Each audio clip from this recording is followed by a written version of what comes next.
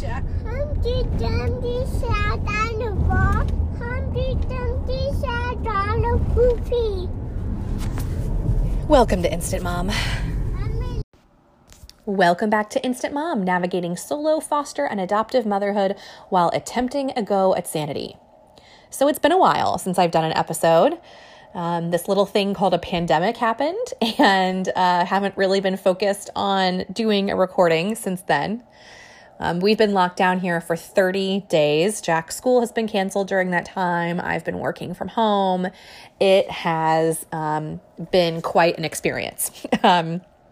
It's really tough to be a single parent during lockdown because you don't really get a break, and there's just a lot of stress to deal with. So I've been making a lot of concessions that I typically would not make. I bought an indoor bounce house that is taking up our entire formal living room right now. Jack's potty training has regressed a ton, but I'm not even going to worry about it right now. That's the least of my worries at this point. We've been eating dinner in front of the TV, which is not a great habit, but we've been doing it. Because, when you're trying to balance working and entertaining a 3-year-old for 30 days in a row by yourself in isolation, you just got to do what you got to do, But admittedly, the first part of this, really probably the first 2 weeks, were really, really tough for me. If you've been following me on Instagram, you may know this, but even before this pandemic started, I felt my anxiety really starting to get out of control. And I've mentioned this in a few episodes before, but to catch everybody up, I've struggled with panic attacks my entire life, since I was a kid even, which is kind of unheard of. And was on medication for a while and did really well on medication. And then about 2 years ago, thought, wow, I just feel so great. I'm just going to stop medication. And that was dumb, because the reason why I felt so great is because the medication was working. But I took myself off, and I did do really well for a while. But probably within the past 6 months, it started to get bad again. Just having really... I was going to say paranoid thoughts, but that's not really the right word. It's not paranoia. It's just worst case scenario thoughts, worrying to the extreme, panicking over everything that could go wrong, obsessing over everything that could go wrong, just having a lot of panic and anxiety. And of course, when this pandemic happened, it made everything 50 million times worse, because it is scary for anybody, no matter how zen and balanced you are. But it also specifically is a terrible nightmare of all of my panic attack triggers. Being isolated and being alone, not having my support systems, disease and death and suffering. So yeah, it did not go well. And for really the first 2 weeks, I was a mess. I was really, really worried about my mental health and my physical health as a result of that. I was crying all the time. I was hyperventilating all the time. It was one constant panic attack. I kept thinking I was having a heart attack. It was just, I was just so depressed, and I've never really been depressed. I've always struggled with anxiety and panic, but I've never really struggled with depression. But I started to feel myself sinking into a really deep depression. I would wake up in the morning with just this sense of doom in the pit of my stomach, and it would just be really difficult to make myself get up and do the things that I needed to do, which is not a good place to be in at all. And so very quickly recognized that I needed to get back on my medication, which I had been planning to do before the pandemic anyway. But I sort of fast-tracked that and got to talk with my amazing psychologist, who also happens to be very, very handsome, which does not hurt. And luckily, he's doing virtual appointments. And so started back on my medication. And just a huge shout out to Zoloft, man. It's amazing. I feel 4 million times better. I feel better than normal. And I just want to tell anybody who's suffering with panic or anxiety or depression out there, you do not need to be ashamed of your struggle. You do not need to try to fight this without medication. Medication is there for a reason, and what you are going through is not because you are weak or because you don't have good coping skills. It is because of a chemical imbalance in your brain. And, just like if you have an infection, you need an antibiotic to fight it. You can't fight an infection with positivity alone. You can't fight mental illness with positivity alone either. And, of course, all those coping skills certainly help, but sometimes some people just need medication, and it's been amazing. I haven't been crying, and I haven't felt a sense of doom anymore. And really the past 2 or 3 weeks, I've been, I don't want to say this word out loud because I'm afraid to tempt the universe, but I've actually been enjoying this. I mean, clearly I have not been enjoying all the tragic stories that you hear and watching the death rates go up and worrying about friends and family who are in hotspots. And that's not to diminish anything that's happening. But I've been really able to enjoy my time with Jack and enjoy the slower pace of life now. And actually the time has been flying by. I mean, if somebody told me I'd be stuck in a house with a 3-year-old for 30 days, I would have thought this would feel like 30 years. And it's actually gone by really quickly. So I'm just super grateful. I've been doing a lot of prayer, a lot of meditation. And then with the Zoloft, it's been a game changer. So anyway, that's a little update on us. We did have a placement of a newborn baby girl who I picked up from the hospital about a month ago. And she stayed with us all of 24 hours until she was moved. So that was a little bit of a false alarm, but it was good to get into the flow of things again and get ready to go, right? So we are still on the call list. I did get some calls early on when the lockdown started, and I said no to them because, as I just talked about, I was not in a good place mentally. I could barely take care of myself and Jack and hold it together, and I was not holding it together. So I had, absolutely no business saying yes to a placement. But now that I am feeling better, and this has kind of become the new normal, we are ready to say yes again when that call comes. So that's kind of where we are right now, just with everybody else enjoying the time outside. We've been planting a garden and a vegetable garden, taking lots of nature walks. I'm really happy we got a swing set right before this happened. That's been great. We finally met our neighbors, and we've been having over the fence happy hours where they sit on their side and we sit on our side and chat. So there's been a lot of joy to find in the midst of all of this kind of panic and terror. So I'm really grateful for that. So I put out there on Instagram today that I was going to be doing this quick catch-up episode and asked if anybody had questions, and I got a lot of questions, actually. So let's see, we've got 6 questions that I thought I would answer. And if you have any other questions that I didn't cover, please feel free to send me a note, and I will do my best to respond to you personally or to cover it in a new episode. So somebody asked, a couple people have actually asked this one, any insights on how fostering has changed during the COVID lockdown? Yeah, fostering has definitely changed during the lockdown because, everything has changed. First of all, there are fewer foster parents who are willing to say yes, and I was one of those, either because, like me, they're just not having a really good time coping themselves, or, they're just afraid to open up their homes and have an additional exposure that could possibly be carrying the virus. So it's just, there was already a huge lack of qualified foster homes before this, and now it's even harder to find a placement. At the same time, there are more kids in foster care, at least here in Marion County, and I've heard this sort of across the country as well, that unfortunately, domestic violence has seen a huge uptick, and neglect of children and child abuse has seen an uptick as well, because without kids being in school, without people going to work, there's a lot of stress about money, stress about food, stress of having the kids there all the time, people being locked in a home with their abuser. And so more kids are coming into care than there had been before this. So that is sort of a perfect storm of more kids and fewer homes. That's kind of a huge deal.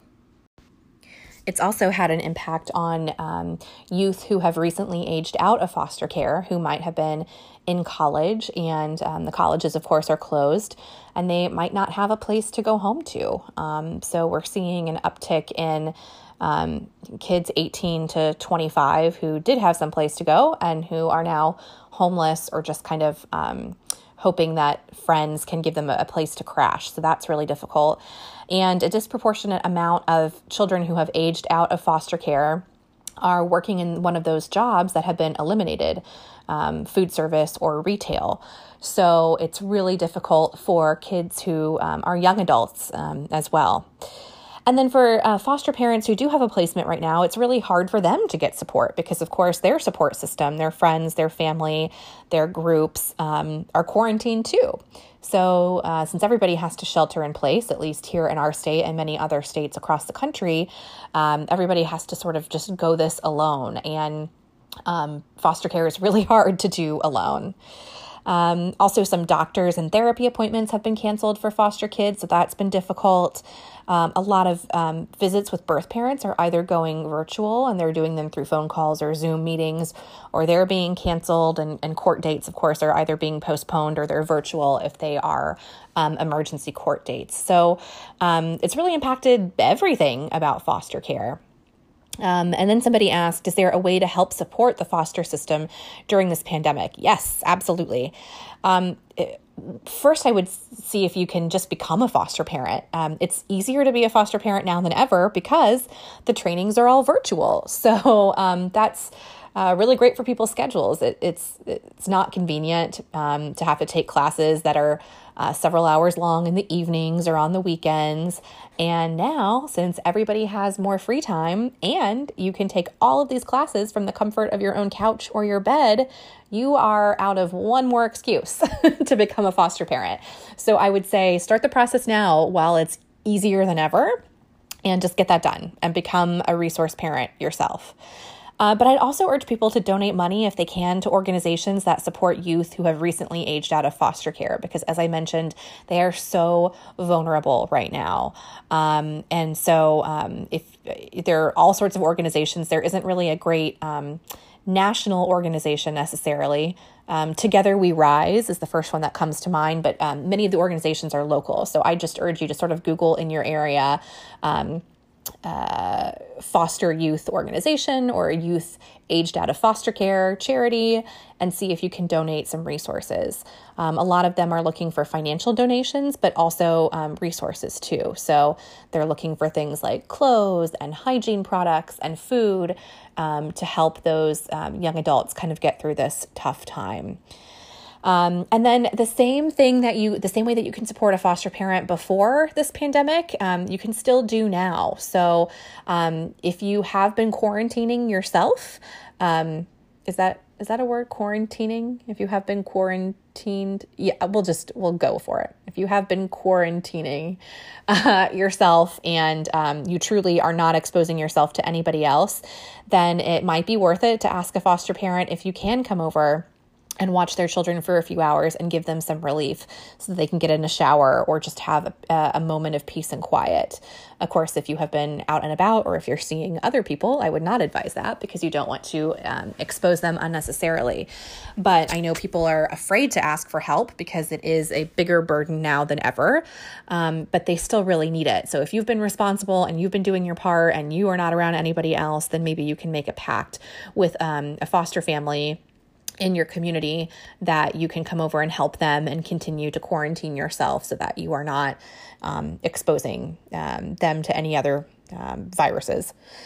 But again, see if you can become a foster parent. And I've talked about this before too, but even if you aren't sure about taking the leap and fostering sort of a long-term placement, you can still become a respite parent. And what that means is that you would just help out a foster family. And if they need a break, whether it's just for 24 hours or sometimes a couple of days or maybe even a week, the foster child comes and stays with you, sort of like long-term babysitting. and the foster parents get a much needed break. So that's a great way to dip your toe in the water as well to see if fostering could be a fit for you. You go through all the same certifications as a foster parent and get your fostering license, but instead of saying yes to a long-term placement, you just help out a foster family. And if it doesn't work for you, that's okay, because you were just doing it for a few days anyway. And if it does work for you and you like it, then you can jump right in and say yes to a longer-term placement. Someone asked, how are you taking care of yourself during this crazy time? So Zoloft, for sure, has been helping. And as I mentioned earlier, I'm just trying to let some things go. It's not going to be a perfect situation. The house is not going to be perfectly clean. I wish I was one of those homeschool moms who had the whiteboard schedule and we were working on something different every half hour, but it's just not possible.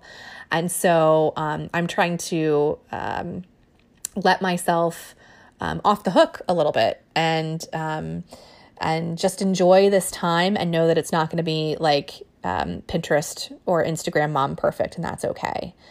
And that's kind of it. It's tough. It's tough to care for yourself during this time, but I think at least by letting go of those expectations, that has helped me a little bit. And just really trying to find the joy where I can, because, soon enough we will be in traffic jams. We will be commuting to an office. We will be stuck in a crowded line somewhere. And we might look back at this time with a little bit of nostalgia and wish that we could slow down again, albeit not with a deadly virus, but So I'm just trying to keep it all in perspective. We are safe and we are healthy and we have all of the resources we need. And that puts us in a better position than a lot of people. And so we're just really grateful for that. I had a couple of people ask more about the foster to adopt process. Somebody just wanted to know, is it possible to foster a child who is free for adoption and only foster children who are free for adoption? And how do you adopt through foster care? I did a whole episode about this, so I won't get into it here. But if you go to episode 6, which is called Adoption Through Foster Care, I talk about the whole complicated process and answer all of those questions. So I would urge you to check that out. Episode 6, Adoption Through Foster Care. Someone asked, did any of your family or friends react negatively to you becoming a single foster mom? Yes, my mom. My mom was the only person who, at least to my face, expressed concern over it. And she still does not want me to continue to foster. She adores Jack, and Jack is her best friend, and Jack worships her. They are two peas in a pod and inseparable, and they FaceTime a million times a day. So she's totally on board with that. But she worries, because she's my mommy and she worries for her baby. And she has seen my struggles with anxiety and panic. And she has seen the stress of just, being a single working mom with a child and what that means in practical terms. And so she's just worried about me, which makes sense. And she doesn't want me to get in over my head or to bring on any more stress financially or mentally or physically.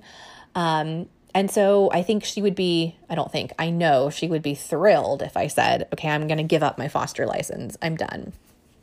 And we usually get into a fight every time I say yes to a placement. I tell her that I'll call her and I tell her that I say yes. I told her that I'd say yes. And then she would be really upset and tell me that I shouldn't do it. And it's too expensive. And I'm going to be so stressed out and so sleep deprived and blah, blah, blah, blah, blah, blah, blah. And I tell her I'm doing it anyway. And then she gets mad at me. And it's kind of the cycle that we've been through now 8 times. And that sucks, frankly. We've had many conversations where I've told her, how much it would help me if she supported me. But we're just never going to agree on this. She's never going to be excited about me fostering. And I'm probably never going to just totally give up fostering, at least not now. It's not in the cards. So I just have to accept that although I wish she was super supportive and excited for me, she's not going to be in that part of my life. And it's really tough because I'm an only child, and I was raised by my single mom. And so, she's a huge part of my life, and it's really hard for me to do things that she doesn't approve of. It takes a big mental toll on me, but I believe that this is what I'm supposed to do, fostering. And I believe I can do a good job of it, and I have done a good job of it. And so I just have to keep moving forward and not let it weigh me down. And that's the tough part, because it does get in my head and psych me out. There have been some times where I've told her that I'm going to say yes to a placement, and she gets in my head so much that I end up saying no, because I'm just like, oh my God, I can't deal with the stress of my mom being angry at me for this. So I'll just say no, just to avoid that. So it's really tough. But it is what it is, it is what it is. But she is the only one who has, like I said, at least to me that I know of, reacted negatively to this. So, yeah. But it's not uncommon. I've heard this especially from a lot of single. I don't hear it so much from married foster parents, but I do from single foster parents that particularly family is not happy about it, just because they worry of, you're getting in over your head, or these kids really need two parents, you're not doing them justice, that kind of thing. But, if we waited for everybody in our lives to approve of everything we did, like, we wouldn't do anything in life, right? So you just got to keep moving on. And the last question, somebody said, how do you juggle the desire to help all of the kids and the reality of life, money, time, etc.? Yeah, I am trying to figure this one out. A part of me would love to buy a big old house in the middle of the country and just like foster full time somehow, and like write a memoir about it for, sell it for a bunch of money. And then that's how I would earn my living. And then part of me thinks that would be terrible. So you just do what you can. And I think I've evolved over the past 4 years. I started thinking that I could save all the kids, and that I could take on 2 and 3 kids at a time, and I could do everything.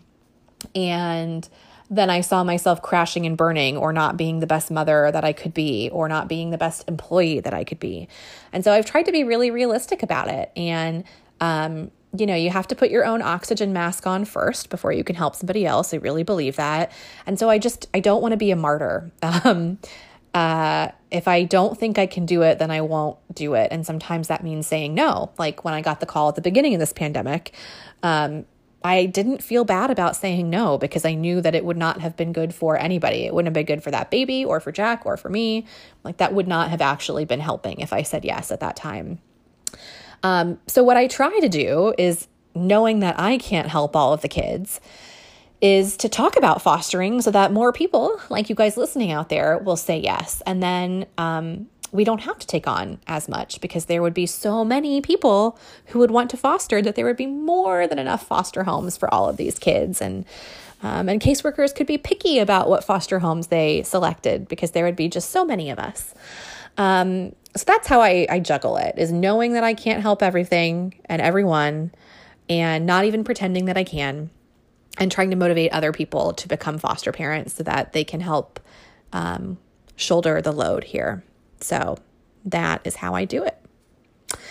And that's it for all the questions. So thank you guys for submitting those questions. As always, you can send me a message on Instagram at efriedland. You can also email me, elizabeth.friedland@gmail.com.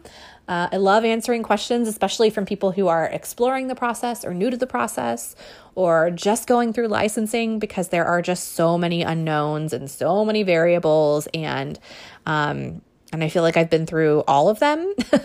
So I love helping people navigate their way through this, because it is so great to foster, and it's so rewarding, and the best decision I've ever made. So hopefully it motivates some of you all too. So thanks for listening, everybody, and we'll update you soon.